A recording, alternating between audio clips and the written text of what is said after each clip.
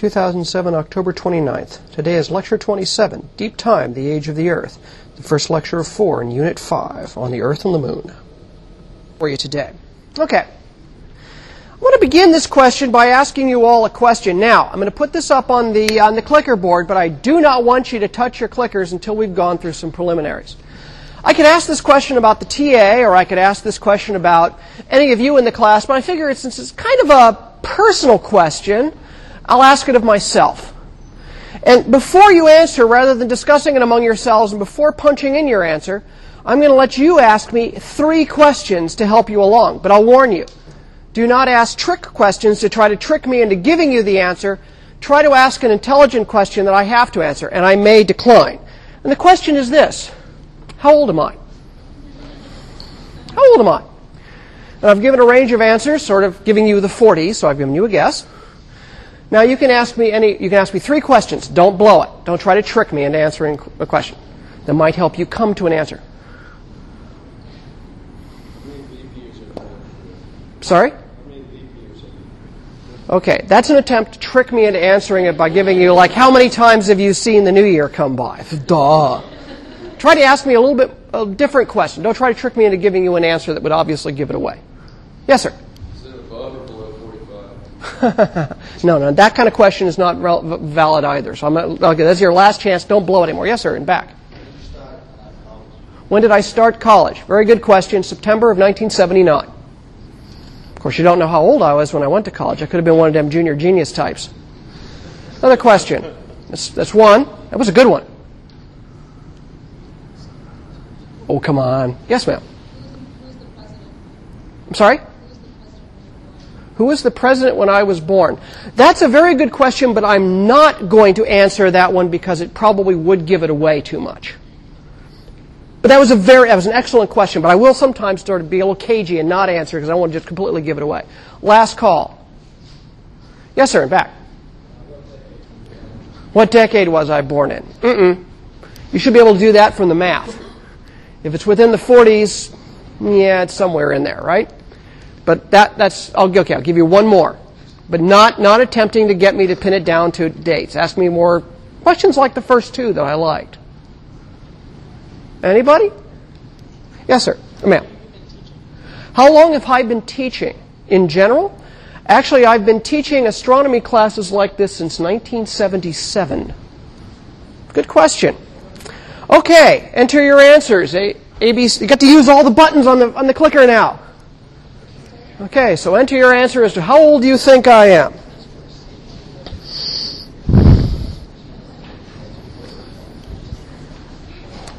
And in fact, let me start the timer. You have 30 seconds to give your answer.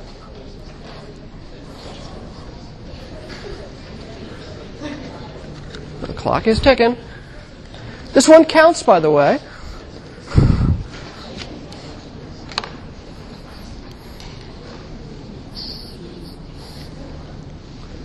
Ten seconds.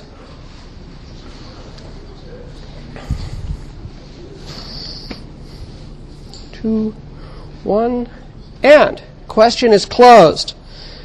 The correct answer is I am 46 years old. Very good. Very good.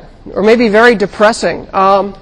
Yes, in fact, I was born in 1961, and the president when I was born was John F. Kennedy. That's why I didn't answer it, because his term was so short that narrowed it too much.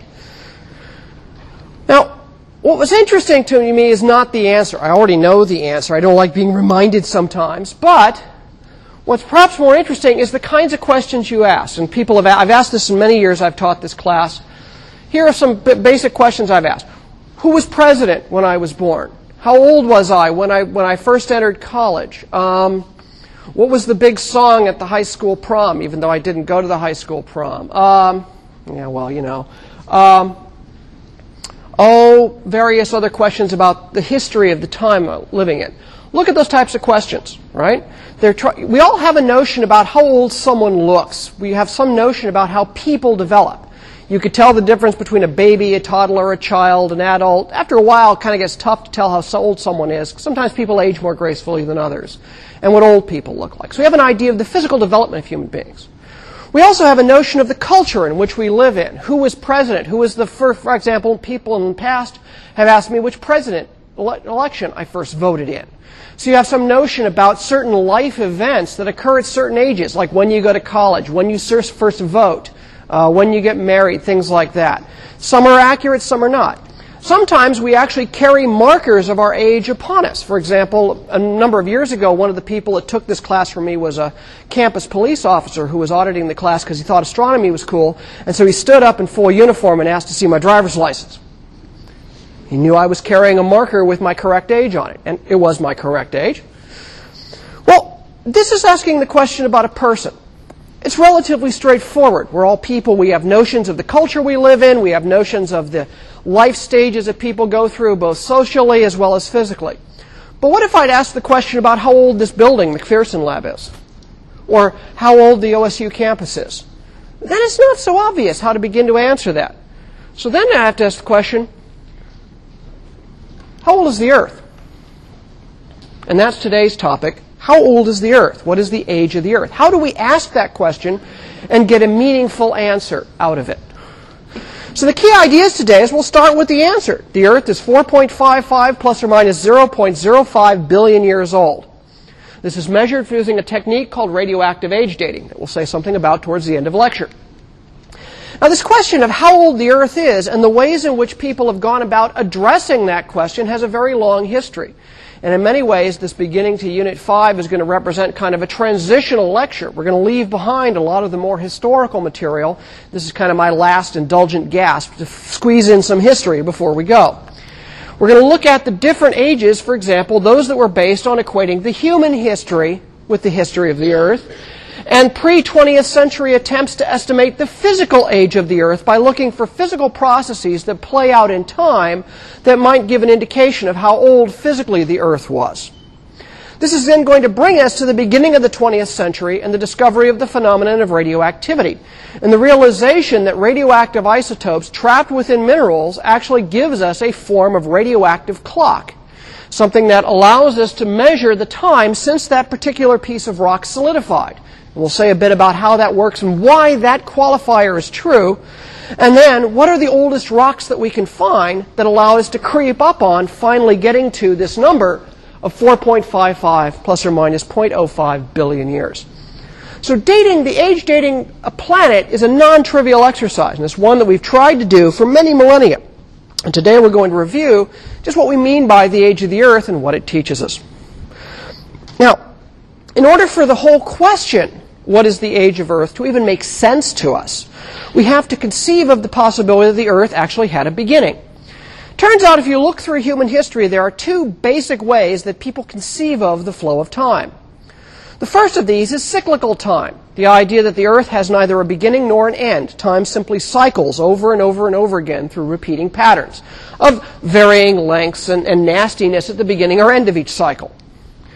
The other idea is what we call linear time, the idea that there is a definite event in the past that we measure and a definite future into which to actually see an end to that phenomenon.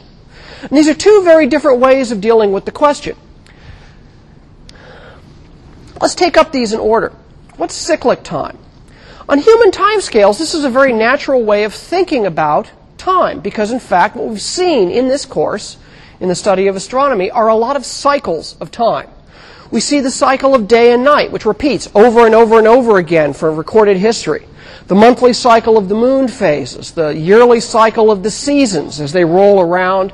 And even in human scale, we have the generational cycles of life, birth, and death. And some people have said, well, you know, if everything else cycles, maybe even life cycles. Maybe death is followed by rebirth. There are whole religious systems which have been predicated on the idea of continuous life, death, and reincarnation back into a continuous cycle of life. Some examples of these cyclic forms of viewing time, in fact, not surprisingly, are both religious views as well as cultural views. For example, Hinduism and Buddhism both posit long cycles of cyclical time. The ancient Greeks, especially Plato, quantified what they thought was a cyclic time. Plato here, of course, was trying to make a political and moral point when he talked about a 72,000-year cycle in which there was a 36,000-year golden age followed by a 36,000-year age of disorder and chaos. Of course, Plato was trying to make the moral point that they were living in this age of war, chaos, and no longer in the golden age of the gods. There's an old story that goes that the Buddha was once asked what the age of the earth was, and the essence of his response, which was in the usual Buddhist sort of cagey kind of elusive way, was to state that the answer to that question was not conducive to enlightenment. Basically, he stated that the question was itself irrelevant. And within this idea of continual cycles of birth, life, and rebirth, of which one broke out of by achieving nirvana, the beginning or end of the earth made no sense, and therefore was not really a pointed question. So cyclic time is not going to help us ask the question of the age of the earth because it's kind of beside the point in many ways. It's not conducive to enlightenment. The difference comes when we actually look at systems of time in which people thought of time in a linear fashion, as having a definite beginning in the past and a definite ending sometime in the future, either the near future or the far future, depending upon, well, how they felt about it. A good example of this, for example, is Judaism. Right? The three of the world's great religions, Christianity, Islam, and Judaism, all have similar roots, and Judaism really set a lot of the stage for this. It posits clearly, for the first time in history, a very clear linear sequence of time. There was a definite past divine creation of the earth, described in the first book of Genesis, and promised an end of time in the sometime future. Now, they didn't say exactly when, and there was, depending upon which traditions, how that end would occur, of course, is a matter of great debate among people. But largely it posited a beginning and end. So it became to make sense to ask, well, when was that point of beginning? When was that moment of creation of the earth? Now, Christianity and Islam came out of that tradition. Of course, they went in completely different directions in many ways, but they picked up a lot of ideas that were very similar to that. The idea of linear time is that one sees history as kind of a fulfillment, that there is a definite beginning in the past and the whole thing is just playing out to some inevitable preordained end that we may or may not know about. Furthermore, there is no real substantive change in the world except decay from a past state of perfection. For example, the fall from perfection or the fall from grace, being ejected from the Garden of Eden in the biblical story. This gives you a linear conception of time, and it posits that at some time in the past, which you could in principle determine, sets the beginning of the earth. So therein lies a sort of a starting point for this asking of the question, what is the age of the earth? And because European civilization came up through the Christian and Judaic traditions, this therefore became an important intellectual question as we move forward into the Middle Ages and into the Renaissance, when people began to gather together a clearer picture of their past, when we see the birth of history, to actually begin to ask, can we actually use the available information to tell us when this beginning actually occurred? There were many people who undertook this effort. It was an effort from all the way back from the pre-Middle Ages, the end of the Roman Empire. Eusebius of Caesarea, one of the people, for example, who was responsible for establishing the date of Easter back in the 4th century A.D., also attempted to date the beginning of the world using biblical text. As we move forward into the 16th and 17th centuries, the beginning of history, the beginning of a large amount of contact of the Europeans with the Mediterranean world, and the reestablishment of a lot of the historical records led scholars of this time, not only scholars of the Bible, but scholars of a lot of the classical knowledge of the time, to begin to reevaluate what was the chronology of human history. And probably the really highest point to which this scholarship was taken was by this man, James Ussher, who was the Protestant Archbishop of Armagh. He lived in Armagh, Northern Ireland.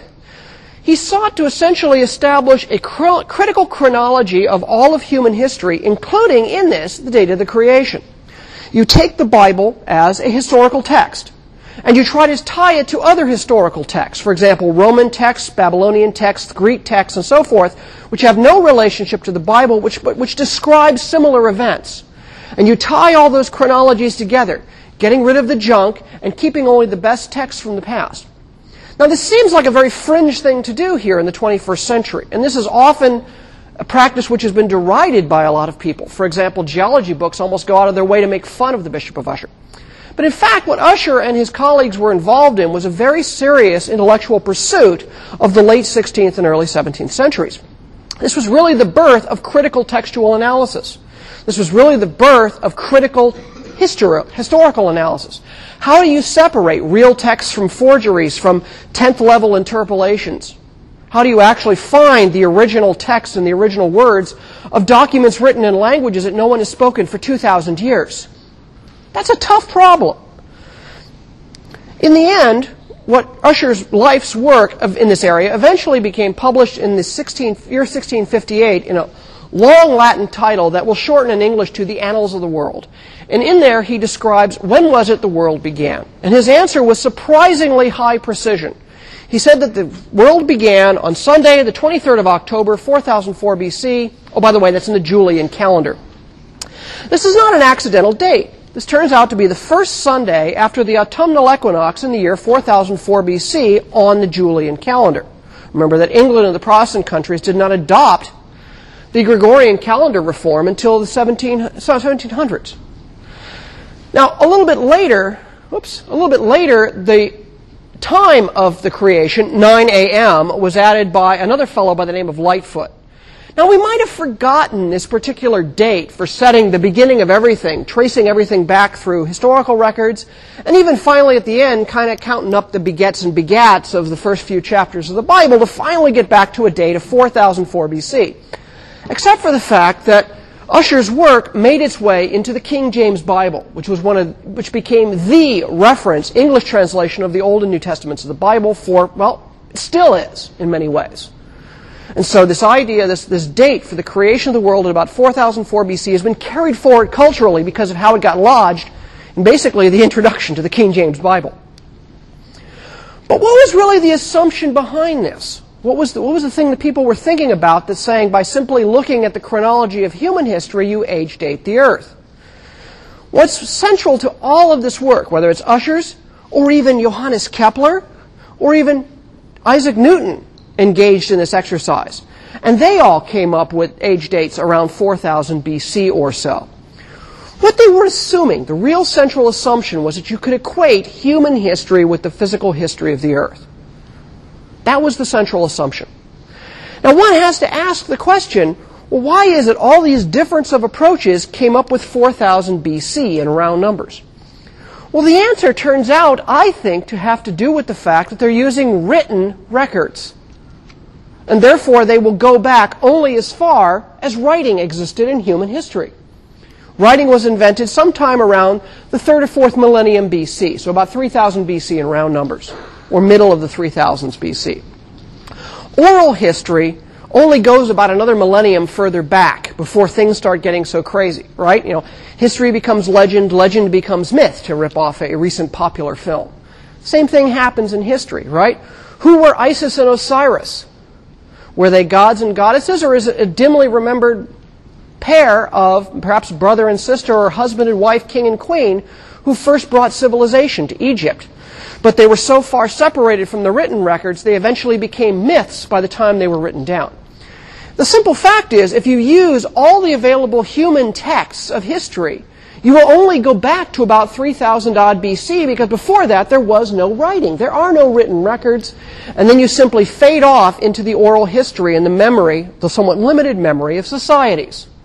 So it's not surprising to me that all of the dates which are based on human recorded history terminate at around 4000 BC. The question you then begin to ask yourself is this central assumption correct? Is human history synonymous with the physical history of the Earth?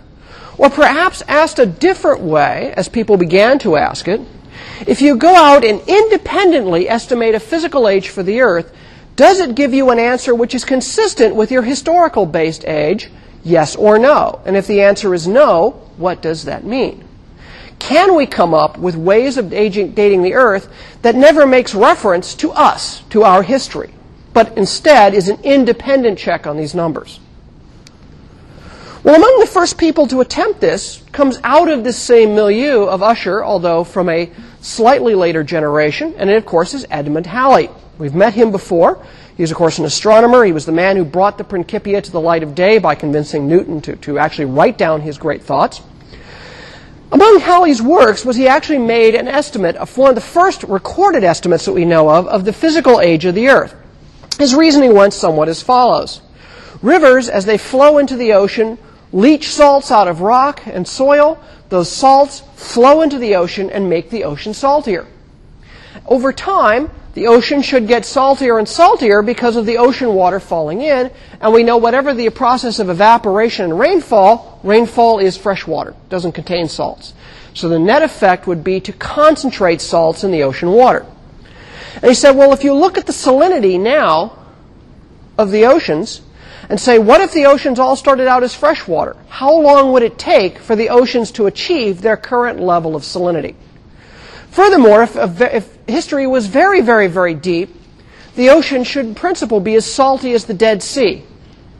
So what Halley began to see is after a few thousand years, the ocean, if the Earth was only a few thousand years old, the amount of salts washing into the immense volume of a freshwater ocean would not be enough to explain the current salinity. So very, very young ages were ruled out by this physical mechanism.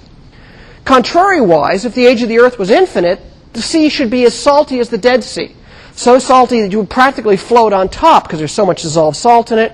That's clearly not the case. So the Earth isn't infinitely old. Now, it turns out that Halley never carried this calculation to its logical conclusion and gave us a number. What it looks like he was really trying to do was establish that the Earth was not infinitely old. Later, an Irish geographer by the name of John Joly, who lived in the 1890s, used Halley's method to estimate how old the Earth might have to be. What is a limiting age of the Earth? If you started with a freshwater ocean and ended up with the current level of salinity, estimating in various ways what is the rate of salts being washed out of rock by all the world's oceans. The answer he got was somewhere between 80 and 90 million years of age. So it takes, if you wanted to start fresh and get salty via this method, the estimates are crude, but it gave you a number of around 100 million years in round numbers. That's a big, long time. That's a lot longer than the 6,000-odd years that was posited by using historical records. Of course, by the 1890s, other methods had come along which also were giving very large ages for the age of the Earth, physical ages for the age of the Earth. One of the more famous of these comes out of a Frenchman named Georges-Louis Leclerc, who was also the Comte du Buffon. He was a French nobleman. He was a very wealthy man. He was a naturalist and geologist. What he did was he made the following physical question. He said, let's pose it like Newton does, that the Earth started out hot and molten and cooled into its current semi-solid state. We know the interior of the Earth is still hot because we see molten rock coming out of volcanoes. So we know the Earth has not cooled completely through. But if you started out with the Earth being molten, being made of silicates and iron, and you said, how long would it take for it to cool until we see the cool surface of the Earth now? How long would that take? And he didn't just speculate. He did a series of experiments in which he took iron spheres, heated them up on a forge on his estate, and saw how long it took them, brought just to the melting point, to cool down where they were cool enough to touch. His own hands were so torn up from his work in the forge that he actually enjoyed using, he preferred to have young women come to his estate, and their hands were so delicate they could much better tell when things were more easily cool to the touch. There's always that little bit of Frenchman in everyone, I guess, and Leclerc seemed to have it in spades. But the bottom line is this. He took the iron spheres, computed how long an iron sphere, say, the size of a bowling ball would take to cool, and then worked out the physics to scale that up to an iron sphere the size of the Earth, and asked, how long would you need for the Earth to cool to its current temperature? And the answer he came up with is around 75,000 years. And this is what convinced Leclerc that this great antiquity for the Earth was more consistent with the things that he was seeing in the Earth's geology that were convincing him that there were processes on the Earth that needed very long times to play out. And here was showing that here was another piece of evidence to show that the Earth must be very, very old. In fact, later estimates using this same technique by Lord Kelvin, the same Kelvin who gives us the Kelvin temperature scale made in the late 19th century, revised this estimate upwards to about between 20 and 40 million years to go from a molten state to the current temperature. His estimates more correctly took into account the fact that the Earth is still molten in the interior, how fast the heat should actually transport out to the surface, and the fact that it's made of silicates and iron, not just pure iron, that Buffon did. But the same basic idea applies. You identify a physical process that you think occurred. You know how that physical process plays out in time. You have some estimate of what the starting point of that physical process is. How long does it take to get to our current time? That's the basic principle behind it. By this time, by the time of Buffon, every single physical estimate that people came up with for the age of the Earth was simply in conflict with these historically based ages. In fact, the Comte de Buffon actually got into a great deal of trouble with the French Catholic Church because he posited an Earth which was much older than even the 4004 BC posited by the English cleric Ussher. The next step in this process of understanding the antiquity of the Earth comes from James Hutton, one of the founders of modern geography. He lived in the 18th century, and in the year 1795 published a book called The Theory of the Earth, which was the first real modern geology textbook. It was Hutton who began to describe the processes of geologic destruction and repair on the Earth. He noticed that there were repeated cycles of uplift, of material that looked like seafloor ending up on the tops of mountains. If you go to the tops of the Alps, you find minerals that are normally found in the seabed. So how did seabed get up to the height of the Alps? The idea was that there must be some process of uplift that built those mountains, buckled the crust upwards into the mountains. Similarly, there was a constant process of erosion that was wearing down these mountains and flowing them into the ocean. So the idea that the geology of the land was dynamic. Now, what he saw in particular was he introduced a new idea into geology, and that's the idea of repair of terrain. Normally, you think of terrains being destroyed, the idea of everything starting out fresh and new and then kind of getting old and weathered and nasty. But what Hutton said, look, volcanism is the building of new rock out of old molten rock from the interior. There is new stuff being repaired. The terrains are being rebuilt constantly. And in fact, you can see this in the land itself, even in England. Now, the old idea before Hutton was really the idea of an instant of creation of the Earth, and then everything was just aging and getting kind of worn out as time went on.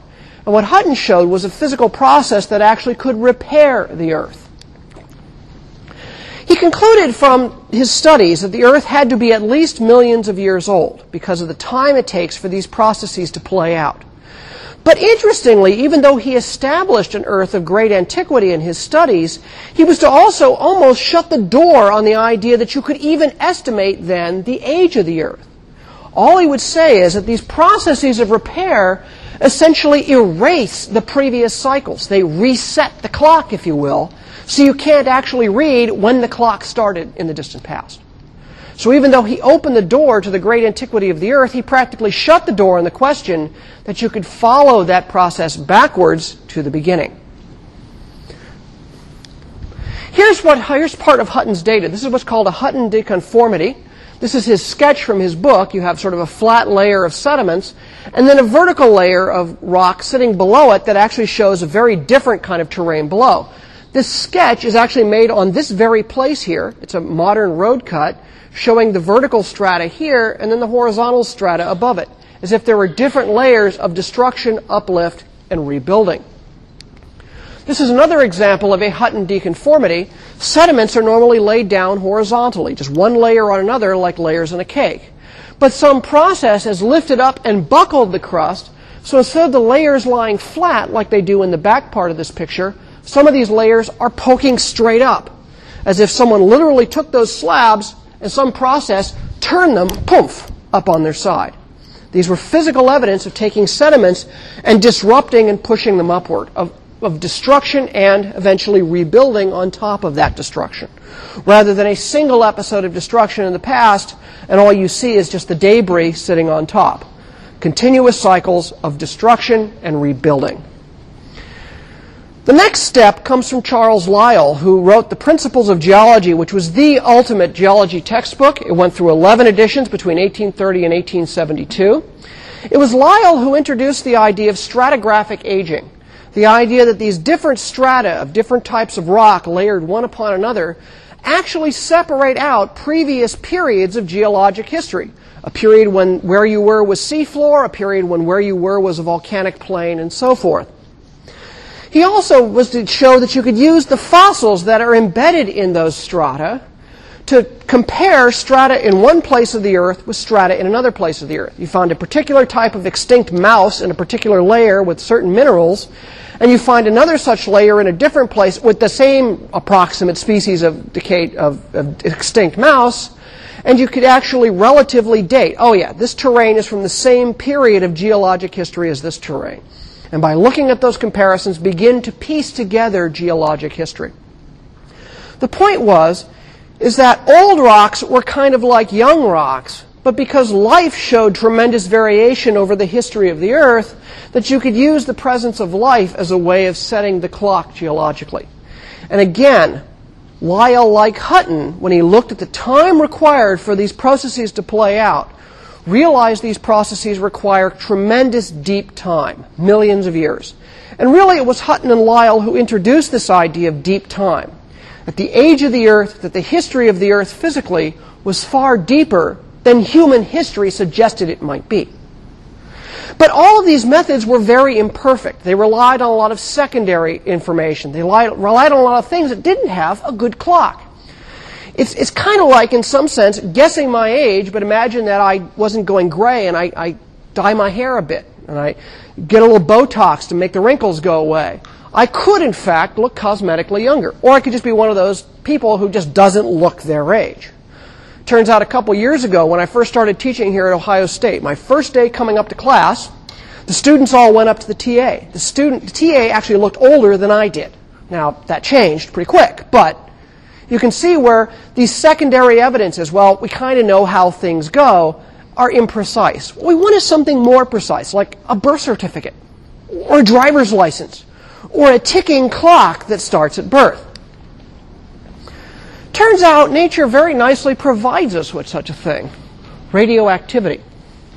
Remember that radioactive isotopes is a random decay process, and the time associated with that activity is called the half-life. If I have a block of a particular radioactive element with a 50-year half-life, and I lock that element away for 50 years, in 50 years, half of that element will be replaced by its daughter products. Another 50 years, half of a half or a quarter will be remaining of that material, and 3/4 will be daughter product, and so on and so forth exponentially. So if I know how much parent isotope I start with, and I measure the proportions of parent to daughter products over time, and I know the half-life, I know when that jar, if you will, was sealed. Your homework problem, for example, for tomorrow, has you thinking about this. You seal up a jar. What's the half-life involved? Turn it around. Let's say I told you what the half-life of illudium was, and unobtainium was, and you opened up the jar after a certain amount of time and found the proportions of parent and daughter. You could tell me when I sealed the jar by knowing the radioactive decay half-life. Turns out that zircon crystals, of which an example is shown in the upper right-hand corner, is one such particularly interesting mineral. Zircon, chemically when it's formed, it's basically zirconium, silicon, and oxygen. It's a big crystal. But chemically, during its formation, it can actually chemically take up some materials that it has some affinity with. Turns out zirconium and uranium have a chemical affinity. As such, zircon crystals, zircons, often have containing within them uranium. The two most abundant naturally occurring isotopes of uranium are uranium-238 and uranium-239. Mostly 99-point-some-odd% of uranium is uranium-238. About 0.7% is uranium-235, and then so on in smaller quantities for the other isotopes. Uranium-238 and 235 are both radioactively unstable. Uranium-238 decays to form eventually a daughter product called lead-206. Pb is lead, isotope 206, with a half-life of about 4.5 billion years, 4.47 billion years exactly. Uranium-235 decays into lead-207 with a 704 million year half-life. Both of these isotopes of lead that form aren't stable. They do not further decay. Once you have uranium turn into lead, the lead stays lead. So why do we care in the case of zircons? Well, it turns out that while zircons can take up uranium chemically, they strongly reject the take-up of lead. In fact, pure zircons made fresh in the laboratory or made fresh geologically are 100% lead-free.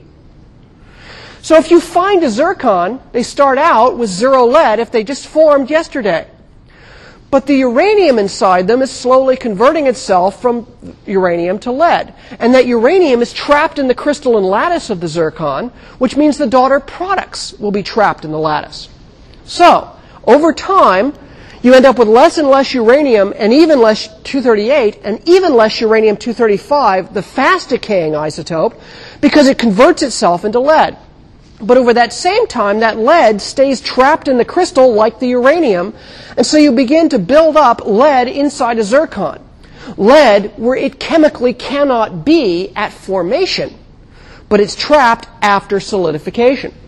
So if you also, because these 238 and 235 uranium have different decay rates, you build up differing ratios of lead-206 and lead-207 isotopes compared to, say, normally surrounding stuff. So what you see is not only changes in the proportions of lead and uranium, but changes in the relative proportions of the two isotopes because of the different rates of decay of the two uranium isotopes. That gives you a cross-check on how long it has been since that rock decayed, that rock formed. So locking up uranium inside of a zircon is like locking unobtainium in the jar in your homework problem. And then coming by later and looking at how much unobtainium is left and how much daughter illudium is left tells me when I sealed the jar. Crystallizing a zircon is sealing the jar. The uranium it starts with will decay into lead. There will be lead where no lead should be. I count up the amount of lead and its proportions, and I can read off the age of the rock. Not only do I get one measurement, I actually get two for free because of the different isotopic ratios. So here's what happens in graphical form. I start out with the zircon with, say, let's just track uranium-235. I have 100 atoms of uranium-235 in my zircon fragment and 0 of lead at the start. As uranium decays, lead takes its place. So after 5 half-lives of uranium-235, I only end up with, of the initial 100 uranium atoms, only 3 are left in the crystal. But where there was 0 lead to start with, now there are 97 atoms of not just any lead, but lead-207. And an analogous curve could be drawn for uranium-238, leaving behind daughter lead-206. So schematically, I lock up in a zircon. I'll just start with equal amounts of uranium-238 and uranium-235 and no lead. I built a zircon 4.5 billion years ago. Now I come forward 4.5 billion years later. One uranium-238 half-life later, half the uranium-238 has turned into 206 lead, 1 half-life later. But uranium-235 has a 700 million year rather than 4.5 billion year half-life. That works out to about 6.4 half-lives will occur during 4.5 billion years. And so my uranium-235 will only have 1.2% left, and the other will be a gigantic pile. That other 98.8% has converted itself into lead-207. So I start out with nothing, and later on I end up with a huge amount of lead-207 and a little bit of lead-206. Combining these proportions tells me, oh, that zircon was made 4.5 billion years ago. And this is called radiometric dating. Radiometric dating is using radioactive isotopes locked inside of crystalline minerals to age date the rocks that contain those minerals. There's lots of these ratios we use. You don't need to worry about memorizing these. The basic idea is it's not just uranium. We can also use rubidium and strontium as a clock. It comes with about a 50 billion year half-life. We can use potassium to argon, which has a 1.3 billion year half-life. This one's kind of cool. Potassium-40 is a common potassium salt content. Argon is a gas. So if you find argon gas trapped in a crystal, it shouldn't be trapped there. It came from potassium-40 decay, and the amount of argon-40 trapped in the crystal tells you the age of the crystal. And there's different minerals that these things are found in. But for example, zircons for uranium, there are various types of silicate-bearing feldspars. Various mineral crystals contain these so-called radioactive inclusions. So what you measure is not just the decay products. You measure proportions of isotopes. You measure certain chemical differences that occur among these things. You don't just use one number. You use multiple. In fact, there's almost a dozen different cross-checks. And you age date a particular rock. And you can actually date when that rock was made. But what you're dating is when the rock was made. The question we're trying to ask is, When was the Earth made? Well, here's how we do it. Once you make a mineral, the allowed minerals get locked in, the disallowed minerals are locked out, and then the daughter products of any allowed enclosed radioactive elements stay trapped inside that crystal. Now that's just fine, except that the Earth is an active place. So if you turned around and melted that crystal, decrystallized it, and then reformed it, when you turn it into a liquid, when you moltenize it, you reject all those daughter products you've spent 3 billion years building up, and when you recrystallize, you've reset the clock. You've kicked out all the lead from the zircon, for example, and when you recrystallize, you lock up uranium, but no lead. So you've reset the atomic clock. So what this radiometric dating does is it measures the time since that particular rock was last solidified. So now comes the trick. The trick is not to just pick up any old rock in the ground. You have to find the oldest and oldest rocks. As you keep digging further and further into the geologic past, eventually you find that there are no older rocks. And once you find that no more older rocks, you have now begun to see that you've gotten past the date of formation of the Earth, or the moon, or the thing that you're measuring the date of. So the game is, you have to find the oldest rocks. This is tricky because the Earth is old. The Earth is geologically active. Lots of the surface rocks have been melted and reformed many times. In fact, most of the Earth's crust is less than 100 million years old. So the solution is you find the oldest rocks on Earth. And there's a number of places I've listed up here, going back to about 4.4 billion-year-old zircons from the Jack Hills of Australia. The Canadian and Greenland areas have 4 and 3 billion-year-old rocks. But then going back even further to moon rocks and meteors, the raw materials out of which the Earth formed are the meteors. The oldest known zircons are 4.4 billion years old. The oldest moon rocks and meteors have ages back to about 4.5 billion years, with a spread of about 100 million years, which is telling us that the formation of the Earth was not instantaneous, but played out over about 100 million years. So when you put all the numbers together, the best estimate for the age of the Earth is 4.55 plus or minus 0.05 billion years. It's not a single number. It's not a single rock. It's not a single line of evidence. It's a very large preponderance of evidence. Radioactivity is a clock, and we've learned laboriously to read that clock and read where is the Earth in the history of deep time. And the answer is this number here, about 4.5, 4.6 billion years old, sets the birth of the solar system. See you all tomorrow.